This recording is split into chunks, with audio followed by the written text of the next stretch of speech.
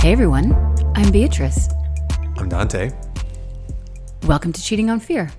Because fear is the path to the dark side.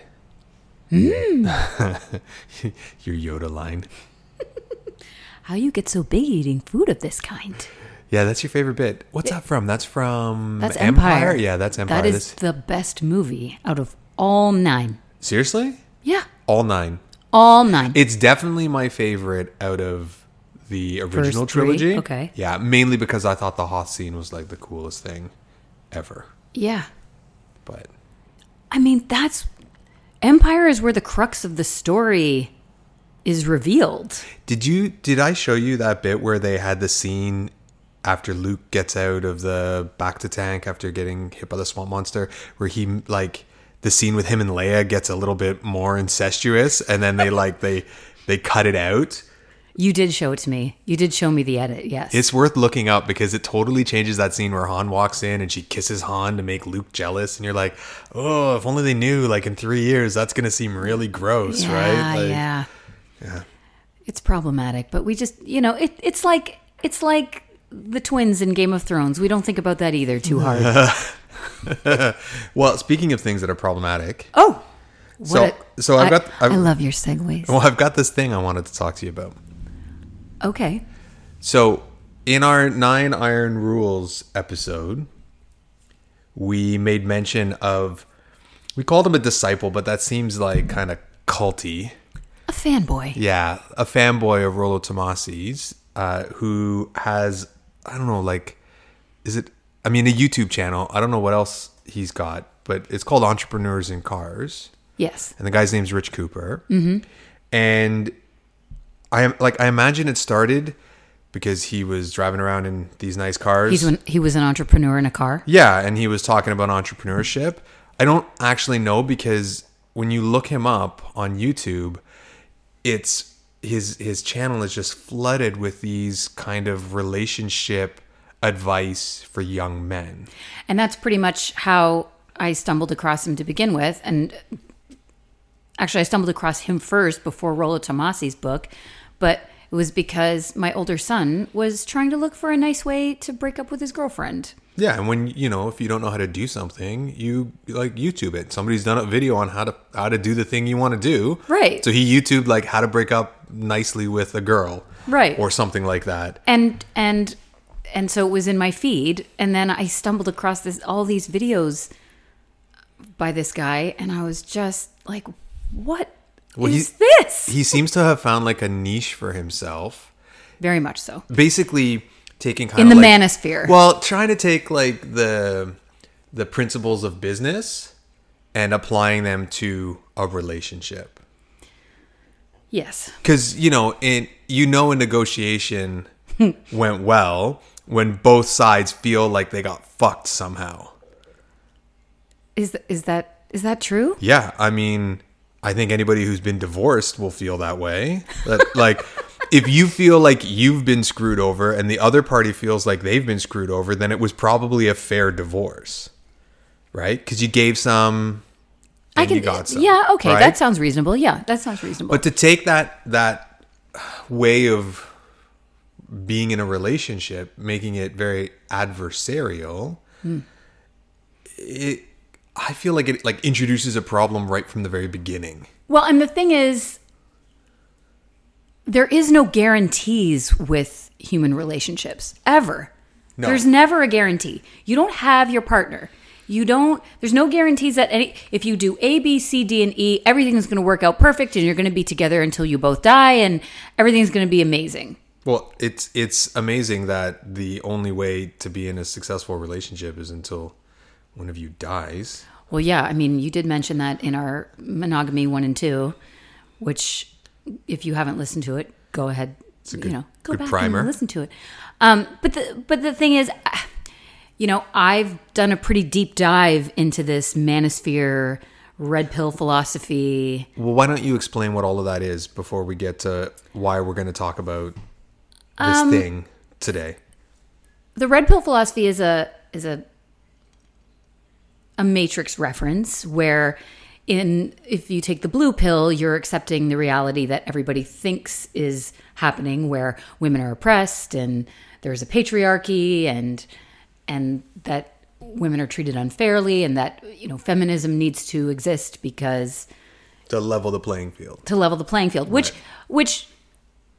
that is what feminism is. It is about equality for the sexes. It isn't about one sex being above the other. Well, not according to Right. Rich Cooper. But this is the thing. So, and so the red pill philosophy is men that have turned against that kind of thinking and are engaged in this type of they call them MGTOWs, which are like men going their own way.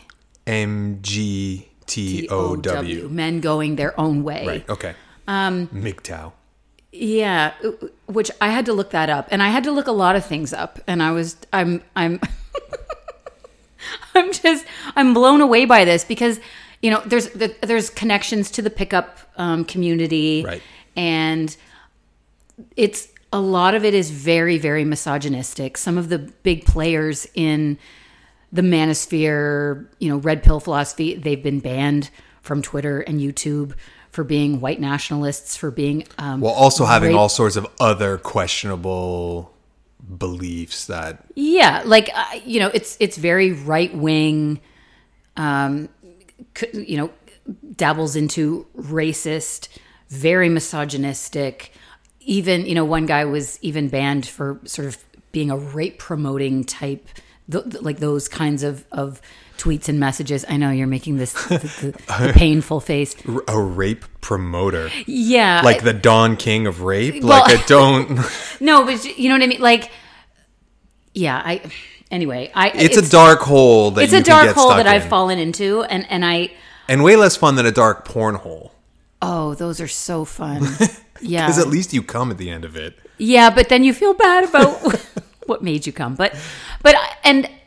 So I did this deep dive into it because I think it's important for the audience is young men from their mid-20s or like early to mid-20s to mid-30s. I feel like that, yeah. And so a lot of them are very inexperienced with adult relationships and romantic relationships, and have an emotional immaturity that I think they're looking towards these men that put themselves forward as established, confident men that have all their shit together. Right. Here's how I have lived my life so far. Here are some of the mistakes that I made. Let me try and save you some time, and you can learn from my mistakes and be more successful at having a relationship with a woman. Right. So there's that air of mentorship, but the problem is there's so much misogyny floating around all of this. Some of it's very sage advice. Yeah. So I'm concerned about the young men that are targeted by this advice and this movement. Because how do they pull apart that good advice from the kind of veiled misogyny? Well, they is can't all because wrapped they're up young and inexperienced, and they don't and impressionable. and impressionable. And I'm also concerned about the young women who are encountering these men. Right. Or encountering this advice and being like, oh shit, maybe I need to change the way I am. Maybe I need to be more feminine. Right.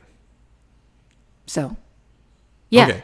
So this guy's writing a book now. yeah, and he helpfully puts this chapter entitled 20 Red Flags. Yeah. And how did you get this? Did you signed up for his mailing list or something?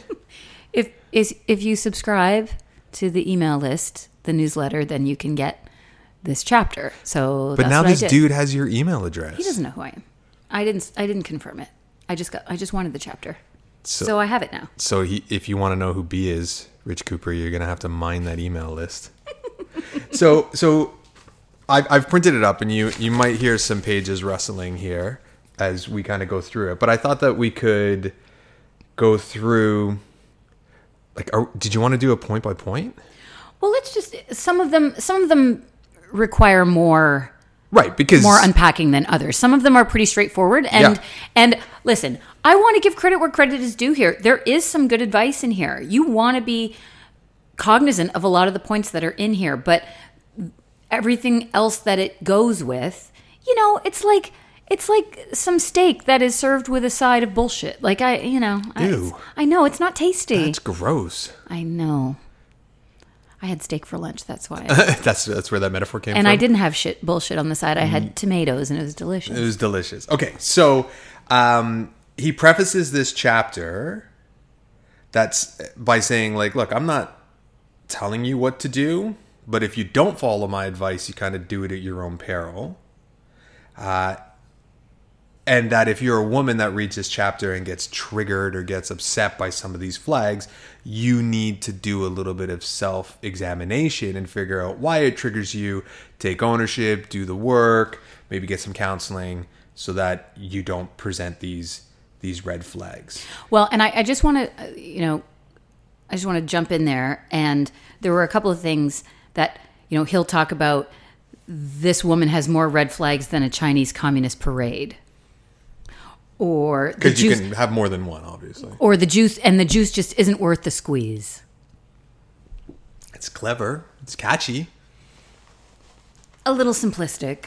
Well, yes. When we're talking about complicated, nuanced human relationships. But I also wanted to mention, this Rich Cooper guy, along with Rollo Tomasi and some others, were guest speakers at this 21 convention. Have you ever heard about the 21 convention? Like the Forever 21 store? No. Kind of the opposite? No. It's run by this dude, Anthony Johnson, and it's basically a men's rights movement convention. Okay. So to teach men how to be alpha, to teach men how to, like some of the lectures were called, one was Marrying Medusa, How to Survive a Female Psychopath. Another one was Map of the Sexual Marketplace. Another one was You Never Have to Chase Women Again. And another one was like Date Like a Rock Star. Rock stars don't date, silly. They just get groupies to blow them behind stage. That's right. Because, they don't have to be concerned about it. But I guess last year they also had an accompanying convention called the 22 Convention. And it was running at the same time as the 21 Convention. But it was for women. Okay. That's cute. 21 plus 1, like the men and their plus one. And their plus 1 becomes 22. The name of it was Make Women Great Again. Ugh. Yeah. That assumes a lot of things. Yeah. It claimed that it would raise your femininity by 500%. So, wow, that's a plus. Where's the femininity scale that they're using here? I don't know. I don't know. Are you able to like grow out your hair and turn it a natural color in those? Well, in okay, those days? So that's one of them. It's like a Stepford wife training convention. Well, and and presumably there's a follow-up chapter to this that will come out in his book. Mm-hmm. But these are all the things to avoid. Okay. But what? Like he says, like there are women out there that will add value to your life if you keep the wrong ones out. But he has it. Like my overall impression as I read this chapter was that I was like trying to figure out what kind of woman could you present to him, and he would go, "This is a high value woman." Yeah. And the only thing that goes through my mind is like June Cleaver, like the 50s housewife, the Stepford wife, Stepford wife. No opinion. Always manicured and looking great, food on the table, doesn't have an opinion. Like it's a mansplaining event, basically. Yeah. And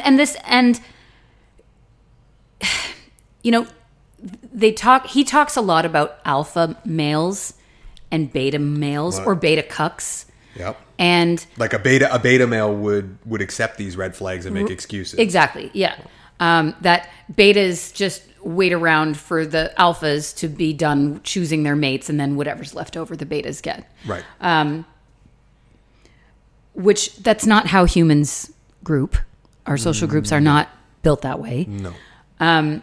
Like what do you think of as an alpha male? Like what do you think they're talking about with an alpha male? I feel like the movie star, good looks, money, nice car, good job, Athlete. like good, like nice body, 6 foot, whatever. Okay. You know, chiseled jaw, like the All kind right. of like the idea, like every kind of male superhero Sure. in like a Marvel movie or something like that. Okay, that's like your alpha male, right? If he's going to dominate in a situation. Sure.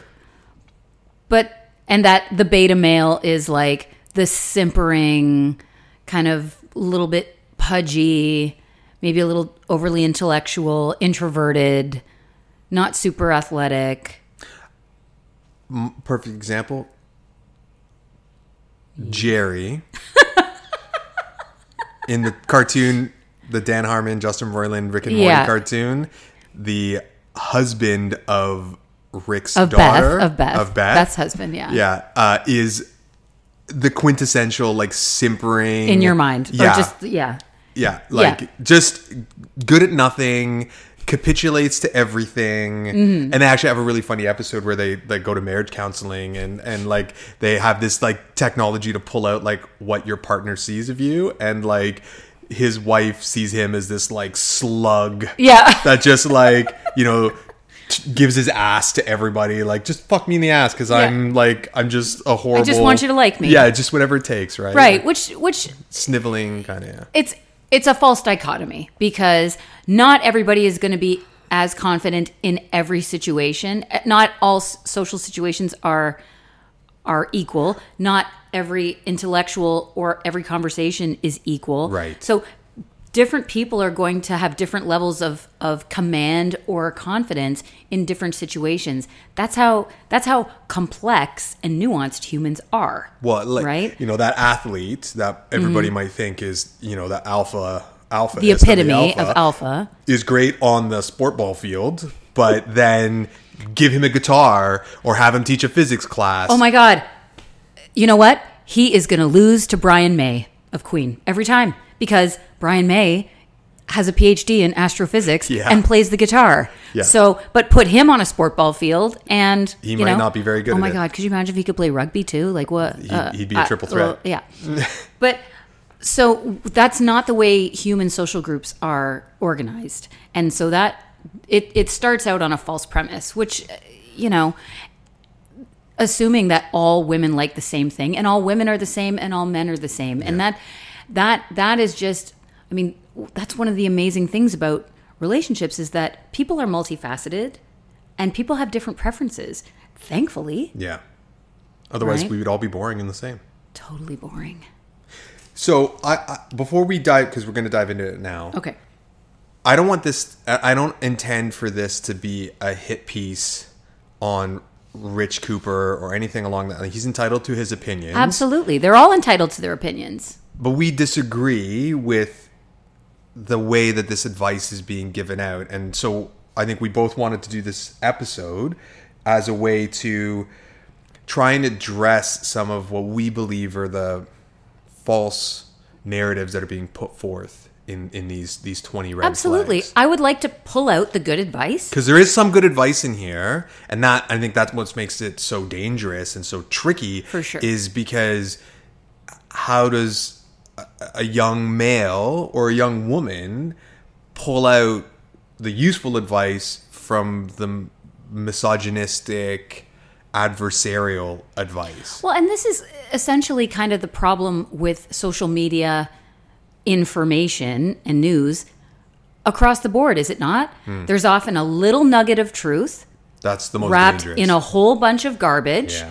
And people accept the whole wad because it's like, well, I know this is true, right? But the rest of it is bullshit. So, yeah, and you're right. Everybody's entitled to their beliefs and the way they want to do stuff, but I think it's dangerous. I think it's dangerous for young men. It's dangerous for young women. And I want to unpack it. And Okay. I think I don't think it's just me that finds it dangerous. I think you do too. And I think as a man, it's unfair to you to voice that type of thinking on, like, you have sons. I do. My sons are older. Mine are much younger. Yours are younger, but yours are coming up in this arena. Yeah. And so, you know, this is the kind of stuff that's going to affect them too. So, and so is your daughter. Well, yeah, she's gonna if she's heterosexual or Like- bisexual, she's gonna maybe date a guy that follows these kind of Right. guidelines or something, right? Okay. So red flag number 1, because I've got it all printed out here, Okay. is daddy issues. Now, he gives a lot of time to this, but what he says is that if a woman doesn't have a good relationship with her father or had an acrimonious relationship with him growing up, then she likely has some degree of daddy issue. Any woman that doesn't have a good, solid relationship with a strong, masculine, and virtuous father in her life isn't going to value a masculine, virtuous alpha male.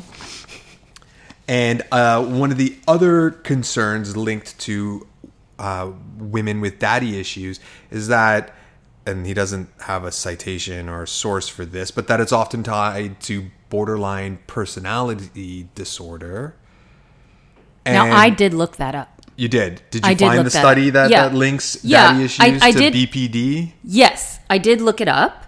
And what I found was what they studied were something called symbiotic relationships between the relationship they looked at was single mothers, but I'm sure you would see the same thing with single fathers because, and I've seen movies like this where you have like the single dad raising the daughter, right?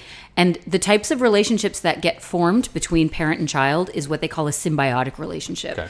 And I think it would most commonly be when you go, my daughter's my best friend, Right. right? Which is boundaries. It's a bad idea. It's a poor mother like parent child relationship because It's a fraught strategy. yeah. And so I understand where that's coming from. But the fact that that there's no room for that there's only one way that this can go. Do you know what I'm saying? Mm-hmm. Like if you've had a problem as a woman, if I've had a problematic relationship with my father growing up, that I am going to be fraught with daddy issues, and I'm not going to be a suitable partner for any man, especially only a beta cuck man will I be a suitable partner for. And that women with daddy issues and borderline personality disorders operate in extremes. You know, they can be super freaky in bed and very classy on the outside, which seems like what everybody wants. But That sounds like an Usher song. It is a freak in the sheets, and lady in the streets, but a freak in the bed. And they'll carry this fear of fatherlessness through to like abandonment issues, and they're just always going to assume they're going to be abandoned. He has a strategy on how you can determine if the girl you're dating has daddy And what's issues. that? Well, you pose a completely normal question like, tell me about your parents growing up, to get a sense on whether or not she came from a quote unquote well-adjusted home with two parents. And who are you to make that determination? Everybody's family's fucked. I'm putting my hands up in the air. Can you not agree with that? Like it's shown that men with shitty mothers sometimes become serial killers, but not all of them do. Mm-hmm. Right? All stereotypes are based on some kernel of truth, whether it's bad drivers or good with money or whatever it is. So, women that come from fatherless homes, some of them have these issues, but I don't think you can extrapolate that across everybody. But there's also people that come from homes where they're doted on and they're a spoiled brat. So how do you deal with that? Right? There's a certain amount of emotional maturity that people have to show in a relationship in order for it to work. It doesn't matter, right? Like, yeah. I don't know. Well, one of the issues with Rich Cooper's thing to do with daddy issues is that if there's no father there, then that single mother household becomes a petri dish for feminist ideas. Oh, those toxic feminist ideas. That's another flag to go into, but and the idea that if she expresses disdain for her father, she's unlikely to value men in general. Yeah. Maybe her father's a dick. Yeah. How about that possibility? And maybe she has issues with her dad because her dad was shitty. Or maybe her mom was shitty. Or maybe they're both shitty. Or maybe neither of them are. Everybody has agency. And you know what? Everybody could probably do with a little bit of therapy to get through their childhood. Well, this is it. I mean, nobody, like, it takes more effort in our country to get a driver's license than it does to have a child. I think in pretty much every country. Yeah, they just hand you a baby at the hospital and go, here you go. I mean, presumably it's your baby, but they just give you a baby and go, here you go. Here you go. Don't kill it. And you go, fuck, I don't know if I put this car seat in right. And they're like, that's not our problem anymore. That's your job. Yeah, don't kill the baby. Bring it back in 24 hours. You just want to make sure you haven't killed it yet. And that's it. And then that's the last checkup unless somebody calls and complains. That's not true. You got to take them like every couple of weeks or something to make sure that they're growing okay. Maybe, but that's up to you to do that. I guess it is, yeah. Right? I guess it is. Anyway, so you were talking about, women that grow up in single-mothered homes. Yes. Are like in a petri dish of feminist ideals, which brings us to number 2. Yeah, which is red flag number 2. So, and I have this is a hard one for me to kind of unpack because his definition of feminism is very different than what I understand feminism to be. Mm-hmm. So, he says many Western women today either identify as a feminist or have welcomed toxic feminist beliefs into their schools of thought. They're indoctrinated to believe that men are privileged, that men hold women back, and that men succumb to the patriarchy. Well, historically, that is true. Right, and so we watched a documentary on Ruth Bader Ginsburg where she built an entire career changing laws that discriminated against women based on them just being women. In fact, she began that career because despite being on the Harvard Law Review and graduating the top of her class, she could not get a job as a lawyer in New York City anywhere because she was told she'd be taking a job away from a man. Yeah. Even though other men that graduated with her recommended her for positions and partners were like, I don't think so. Yeah, no, there's a man that's more deserving of that. Well, and thankfully, according to Rich Cooper, you can easily spot these toxic feminists. You mean besides the ones that are wearing their notorious RBG t-shirts? Yeah.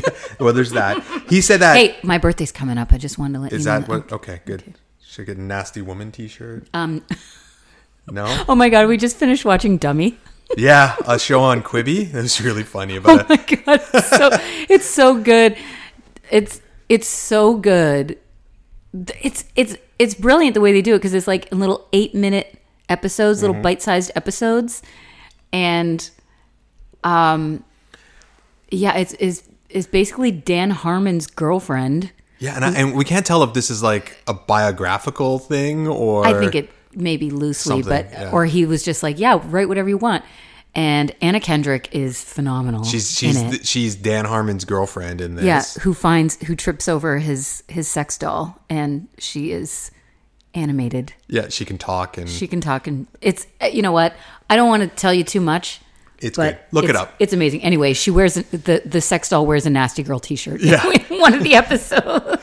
So feminists, devout lifetime feminists in Rich Cooper's eyes, are easy to spot because they usually avoid traditional feminine cues and instead opt for shorter, unnaturally dyed hair. Think bright blue, purple, or red. Mm-hmm. Mutilate their body with several tattoos and or facial piercings, and are often overweight and usually dress in ill-fitted clothes. That's rude. And the picture that paints to me when he says that is what the stereotypical kind of butch lesbian. Short hair, stocky, dressing in plaid. Which if you're not a lesbian into butch lesbians, why are you looking in that direction as part of your dating pool? Like what? Like who? And you know what? They don't want to date you anyway. Well, and he says red pill dude. Well, he says that feminists, like the non-feminists, generally, conversely, keep themselves fit, are well dressed, and groomed to maintain their physical appearance. And this is this is the line that I really struggle with. Sometimes we feminists go to the gym too. Well, that's it, right? You're like we hide in heels. So, but this is one of the things I found so problematic about this. And there's a couple things here, but he says, and this is what I disagree with this, that feminism preaches radically leftist political views that fight for unlimited free abortion, elevate single mothers on a pedestal, and claim that masculinity is toxic. Feminists hate it when the state imposes limits on abortion and tries to force them to be mothers. However, they will more than happily utilize state family law to force men to be fathers. And that it doesn't seek to make women better or more feminine. Feminism seeks to make women into terrible versions of men. It's not saying a lot for men, is it? No, it's not. He also he touches on the Me Too movement. Okay. In this one, and I quote, "Several great men fall to the false claims of sexual harassment." Mm-hmm. Great men like Cosby. Who's fallen? Cosby, in Weinstein. Jail. Weinstein, jail. R. Kelly, jail. Epstein, dead in jail. Like what is that supposed to mean? That is an inflammatory statement. And men are supposed to go, yeah, that's right. We get falsely accused all the time. When in reality, about at the high end, 2% of sexual assault claims are false. Which means, I mean, I'm no mathematician, but that means that 98% are not false. Well, and the legal system creates so many barriers for women that come forward in these kinds of things. Yeah. And scrutinizes them and in a lot of cases puts the burden of proof on the woman. Yes. You know, her conduct, her behavior. It's a he said, she said. How much did she have to drink? Was she inviting this sort of attention? Which is why these men were called to task for their behavior, because there were dozens of women that came forward. I don't want to get too far afoot of this, but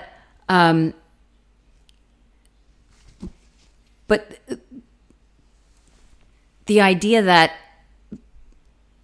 feminism teaches women to be victims. No, women have been victimized throughout history, and they don't even want to be called victims anymore. They identify as survivors. Survivors, yeah, of harassment.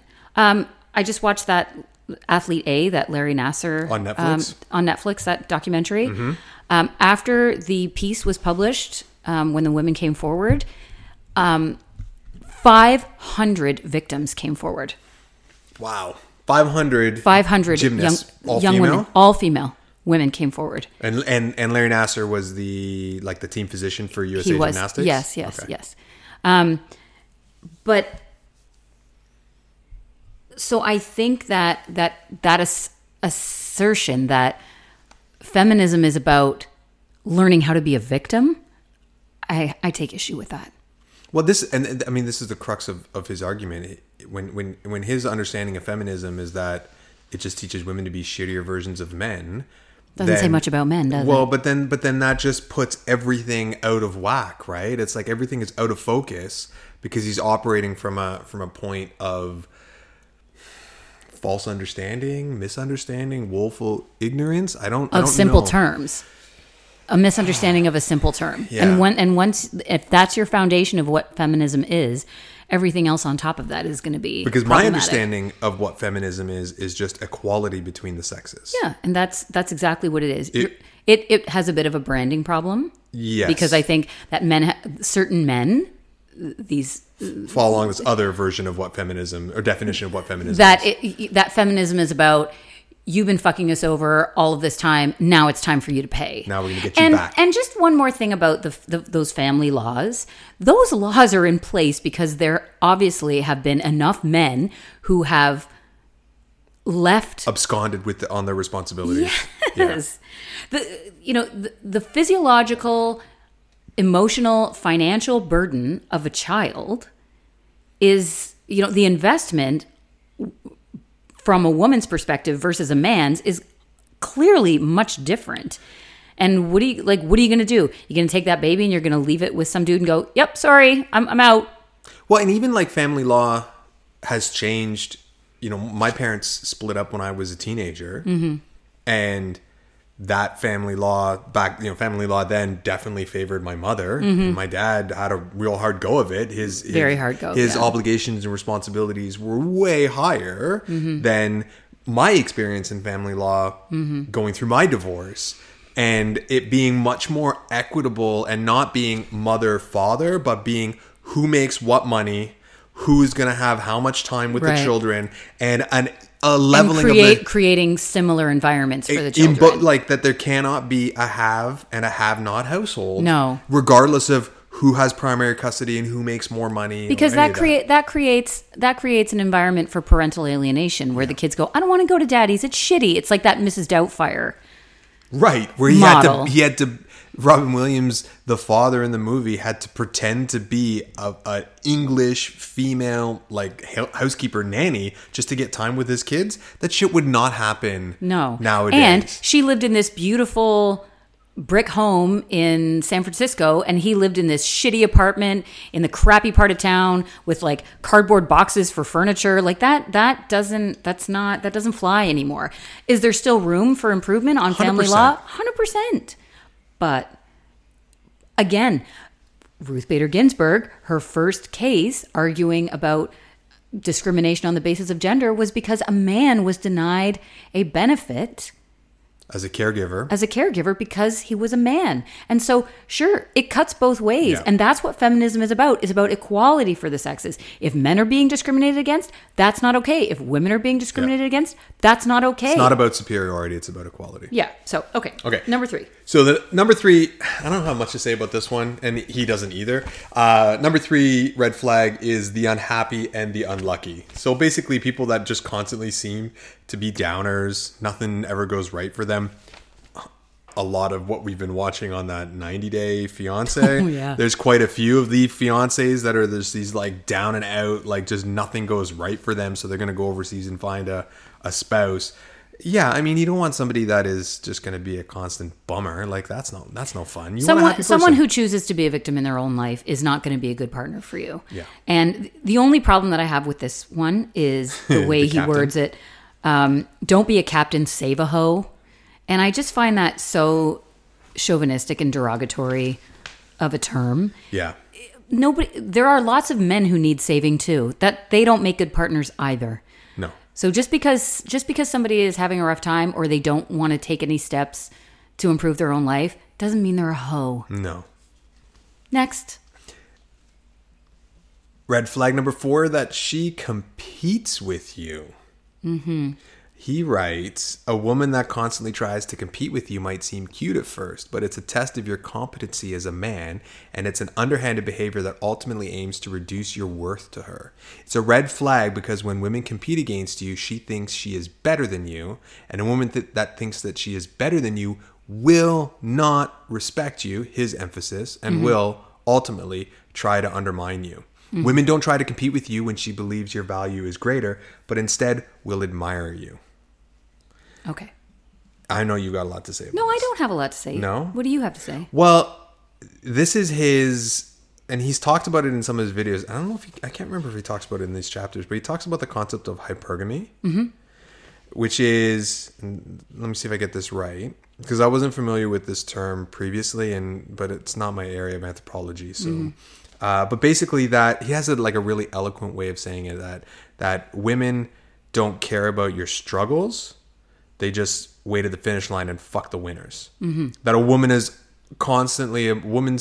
sexual strategy is to constantly be looking for the best possible contributor to her. She's looking for the upgrade. Yeah, always.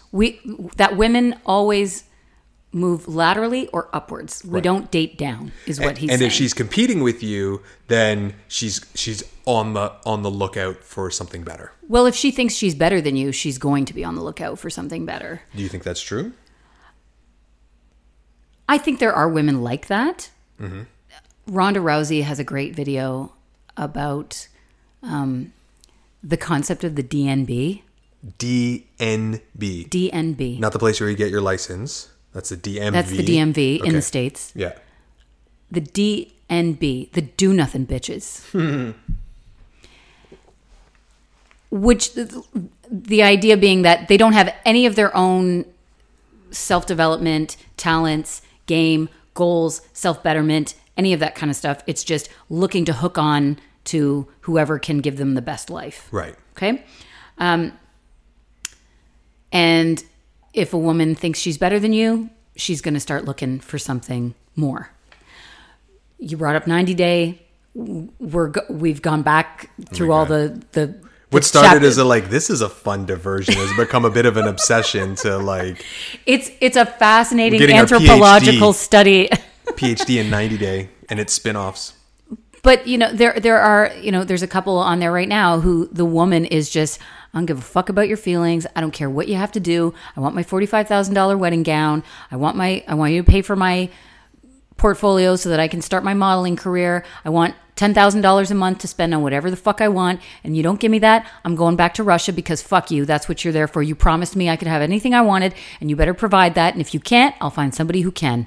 And that is the stereotype. The gold digger. Yeah. And that's hypergamy is a nice way of talking about gold diggers. Okay. Right?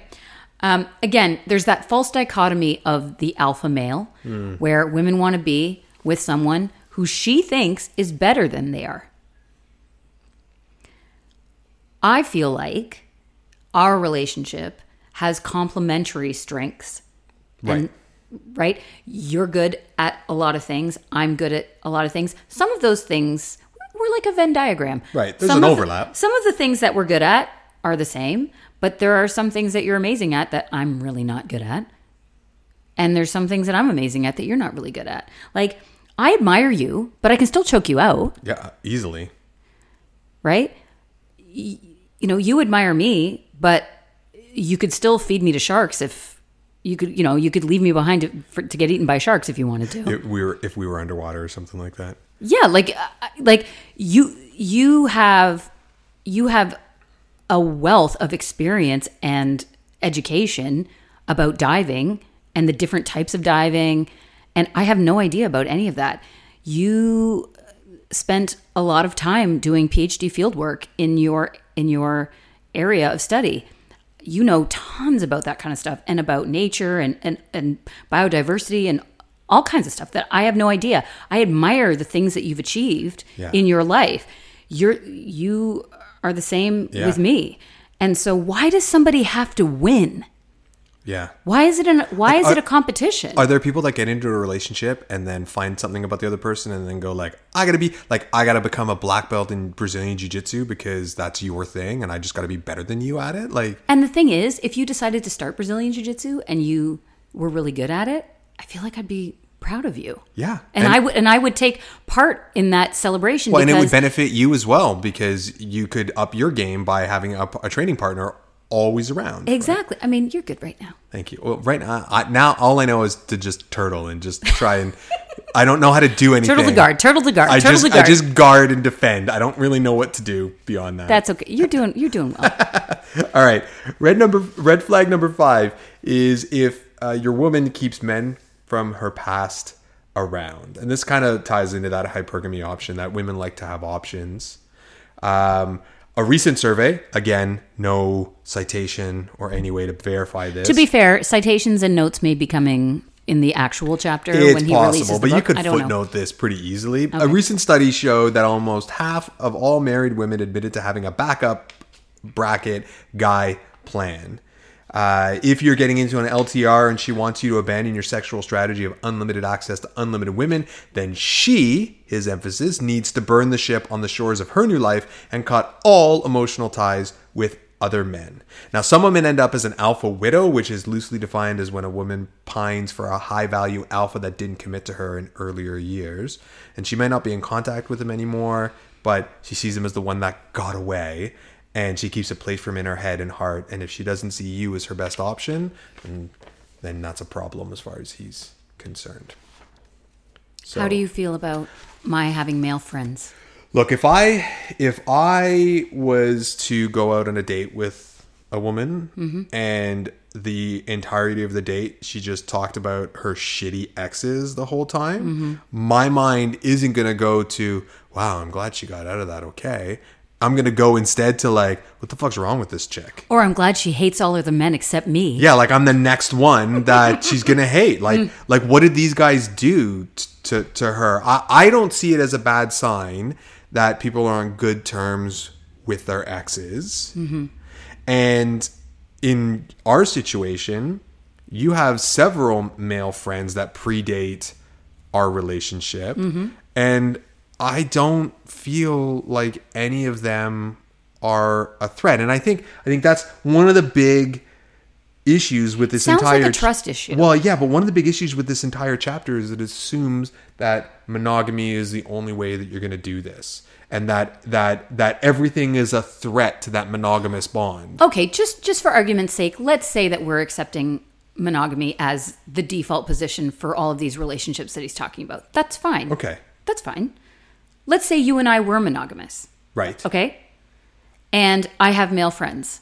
Okay, you know my male friends. Yeah. Okay. I don't have. So I don't worry about you falling on their dicks randomly because you just can't control yourself if one of these guys is around.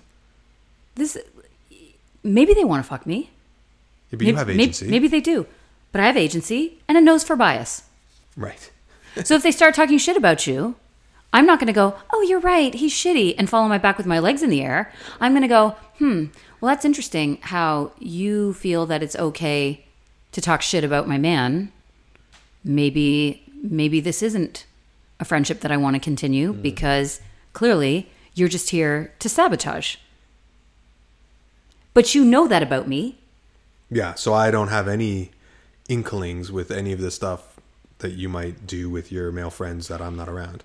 The other aspect is that men and women know different things and experience things differently and have their different biases. So, in fact, my male friends have saved you a lot of grief sometimes. Sometimes, yeah. It on occasion has happened, yeah. Right? Where I've gone to a male friend and said, here's the situation. What do you think about that? And instead of saying, you need to tell that guy to go fuck himself, and he said, you know what, guys are just stupid sometimes. We're just stupid like that. You know how he feels about you. You know what kind of relationship you have. He's a great guy, and he actually was on your side and just said, you know what, I don't think this is a big deal. And I was like, all right, cool. And it actually helped me a lot. To give you that other perspective, right? Yeah, because I think women a lot of times when they're hearing stuff, they hear it through their own filter of stuff that they're concerned about or that if they've been burned before and they hear a situation that's similar, they'll be like, oh yeah, no, you need to get rid of him. You need to stop this now, right? Yeah. Whereas men are like, it's really not that big of a deal. Men are we're just dumb sometimes, right? Yeah, we are dumb sometimes. You're cute, though. Thank you, but we are dumb welcome. sometimes. All right. Okay, number 6. Flag number 6, poor with money. Yeah, like if you get married to somebody, their finances become your finances, for better or worse. Even if you don't. If you're in a situation where you are as the man, if you are expected to pay for everything all the time because she just never seems to have any money, is that a relationship you want to be in? Well, some guys do. Some guys want to look after somebody and just take care of them, and it gives them a rush or makes them feel like they've got something to add if, their money is the only thing that their woman is there for. I don't know. It just seems a very shallow thing to do. So, I mean, yeah. Well, this reminds me of like Love is Blind. Do you remember Love is Blind with Barnett and Amber? Yeah. Yeah. And he meets her and he was like, it was like, if it was a cartoon, his eyes would have right out of his head. And he was just like, holy shit, man, I just hit pay dirt, right?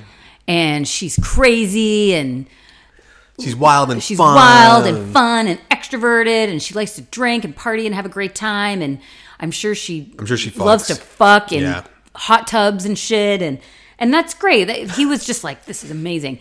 And then they get down to brass tacks. They're getting ready to get married. And she's like, so I have all kinds of college debt, but I didn't actually finish college.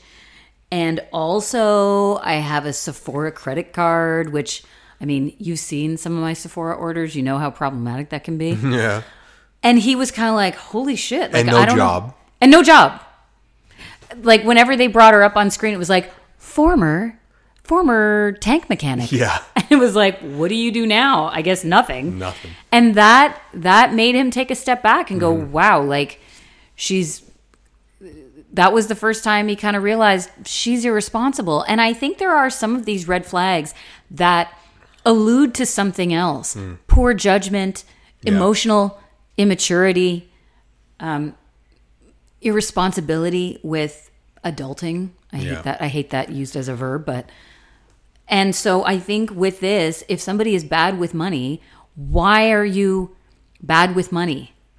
That, women that are like, I need retail therapy, that alludes to an emotional immaturity and inability to deal with reality and be a responsible adult, because it makes it look like you're just a damsel in distress waiting for some dude with more money than you to come and save your ass. Yeah.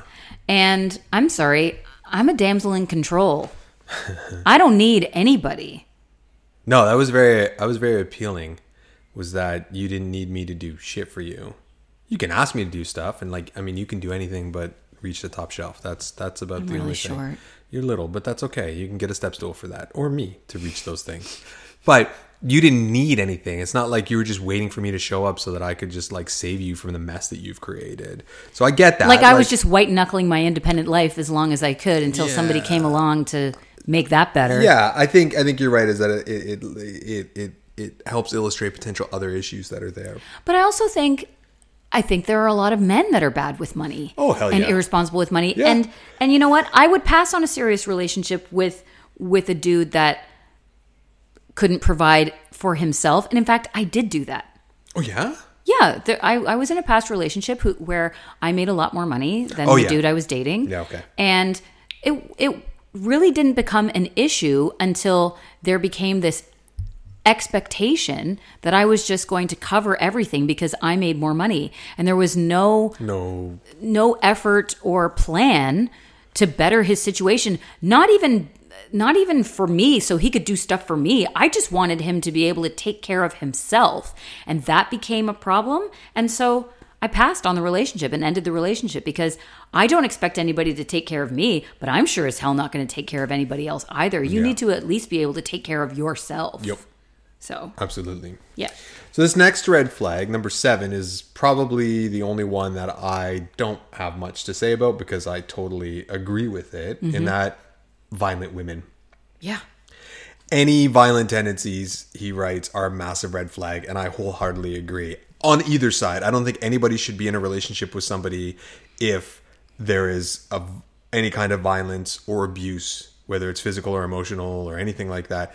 None of that is acceptable. And if you're with a girl or you're with a man and they exhibit this in any form, it's unacceptable. This is actually one situation where I feel that men are discriminated against in this arena. Men don't report domestic violence because they will not be believed, or they will be seen as weak, or there's very few places for them to go to escape something like that. And I think that what a lot of people don't understand about violence against men is it's not necessarily being hit, or the way that male on female violence is manifested. It's different things like fucking up their car or throwing things at them, or it's a lot.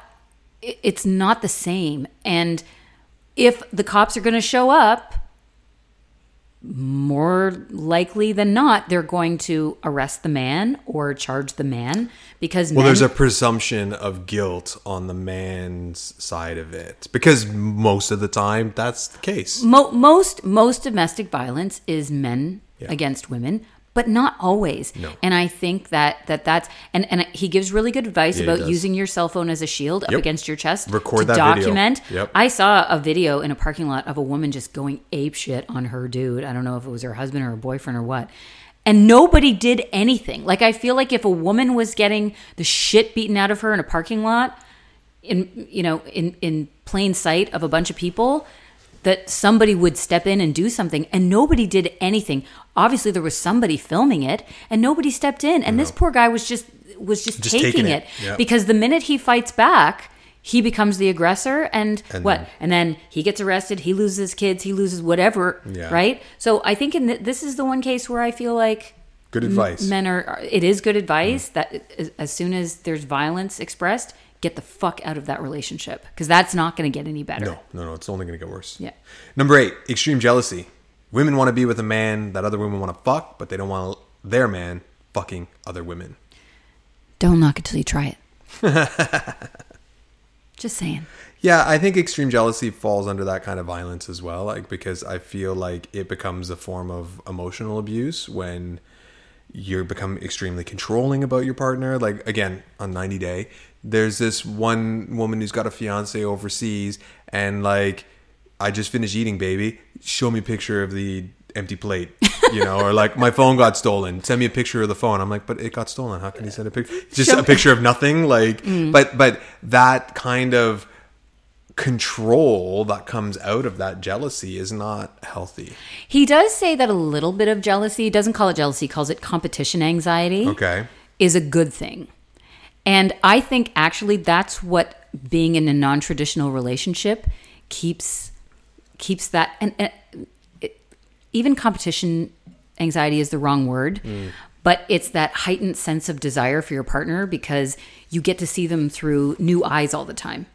Right. So, was it you or someone else when we were watching the What Would You Do, where the waitress comes over and it's a setup, right? And the waitress comes over and flirts super, super hard with the husband. Okay. And the wife is sitting there just freaking the fuck out going, what the fuck? Because this waitress is just, it's a setup. She's an actress, so she's over the top flirting. Right. Like, wow, do you work out? And the wife is just like, what the fuck is going on? Bill comes with her phone number on it. Yeah, like it's just, just to see what these women are going to do. And first of all, I don't think it's cool to gaslight people like that. I think that's, but, and not to plug the non-traditional relationship again, but when you and I go out, I like it when the waitress flirts with you. I flirt with her too. Yeah. She just thinks I'm being nice. Yeah, right? I'm like, oh, she's cute. But I like that. I like when women come and flirt with you because it's like... It reinforces your belief of like my attractiveness or my... Well, he opens that up with saying women want to be with a fuckable man. Yeah. How do you know he's fuckable unless other women are going to flirt with him? Right. Or how do you know that? Right? Like, yeah. I find it so interesting that monogamy demands that you shut down everything attractive about you because the worst thing in the world is for other people to find you fuckable, except when nobody else finds you fuckable, your partner goes, and they don't find you fuckable either. Does that make sense? No.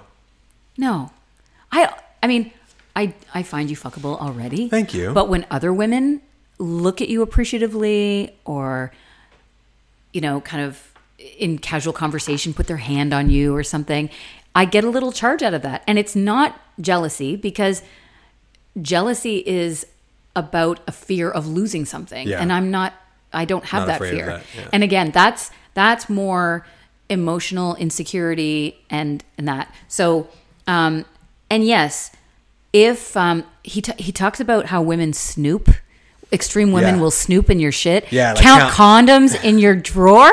Yeah. What? Who? Like, I don't know. I've not experienced that. I've never counted condoms. No, you've never gone over to somebody's house and been like, how many kept track of the condoms there between visits? No, no. Like,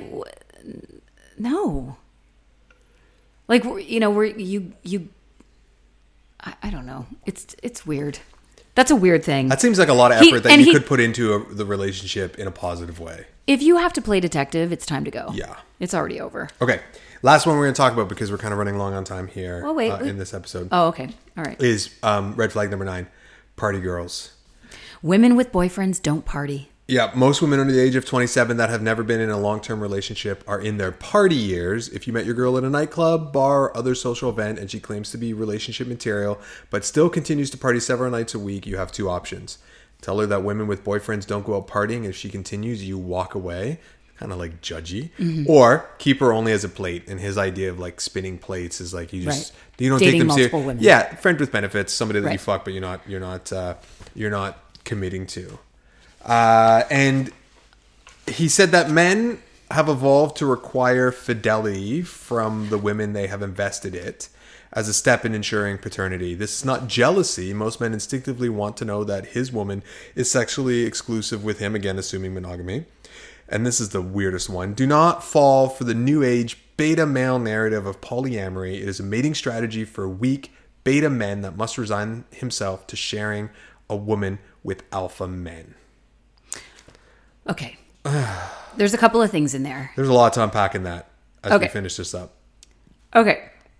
What would you like to say to those points? Well, I mean, when we discussed this, the first thing you said to me was like with the polyamory side of things, like, okay, but dude, you're fucking his chick too, right? Like, Yeah. so it's not like what he's describing is like a cuckold sort of situation where there is a degree of shame. Cuckolding is a kink, Yeah, and where comes from the cuckoo bird.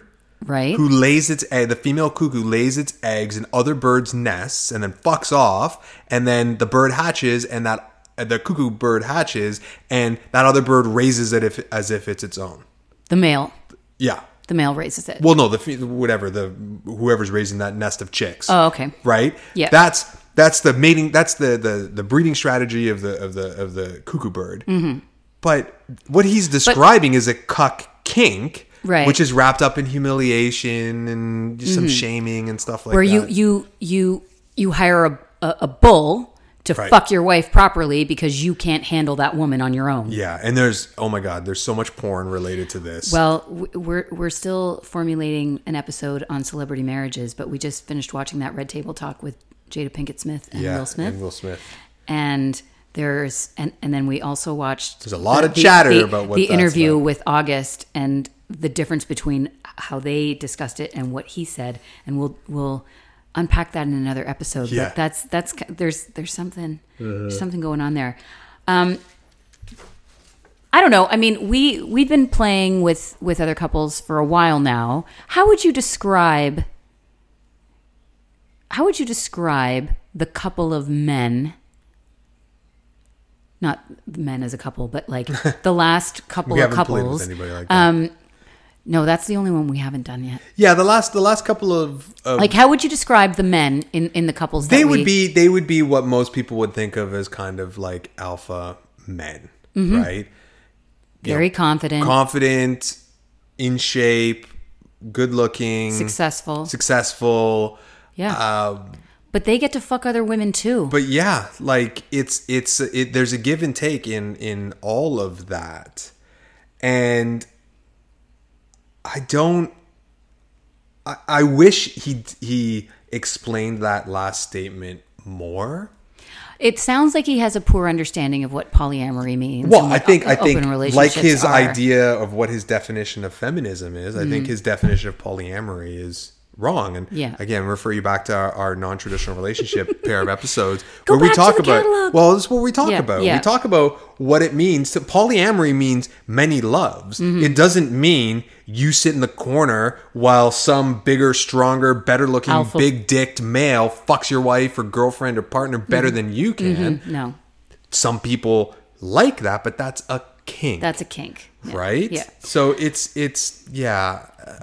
Another point: ensuring paternity is not evolutionary or biological. No.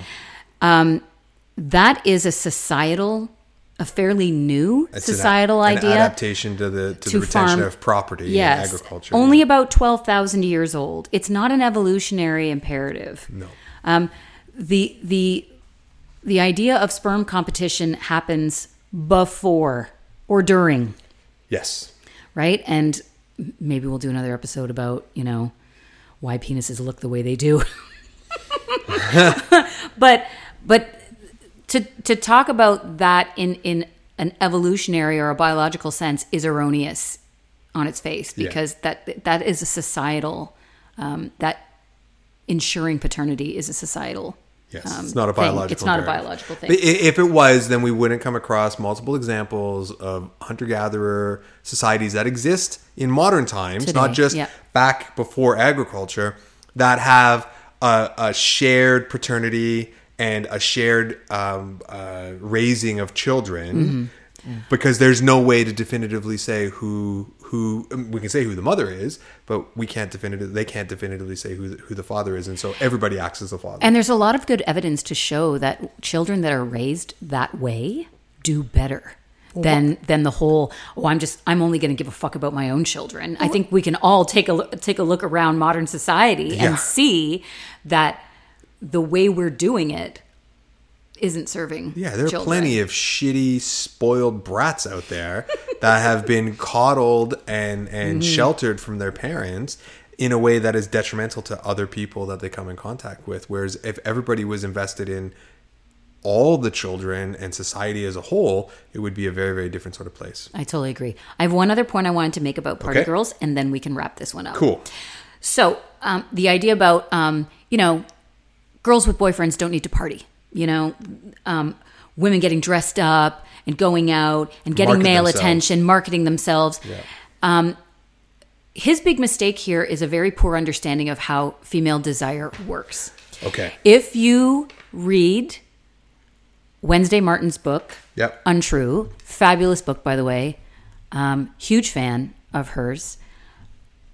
Her book was a game changer for me. Absolutely. For sure. It made me think like, oh my God, there's nothing wrong with me. This is the way women are. Much the way like Sex at Dawn made me realize that there was nothing wrong with me. Yes, exactly. Yep. And actually, I've heard Chris Ryan and Wednesday Martin on a podcast together, and it was like one of the best things I've ever listened to. And it was on my way to meet Mark Manson, by the way, to do a reading of his book. Who his Everything Is Fucked.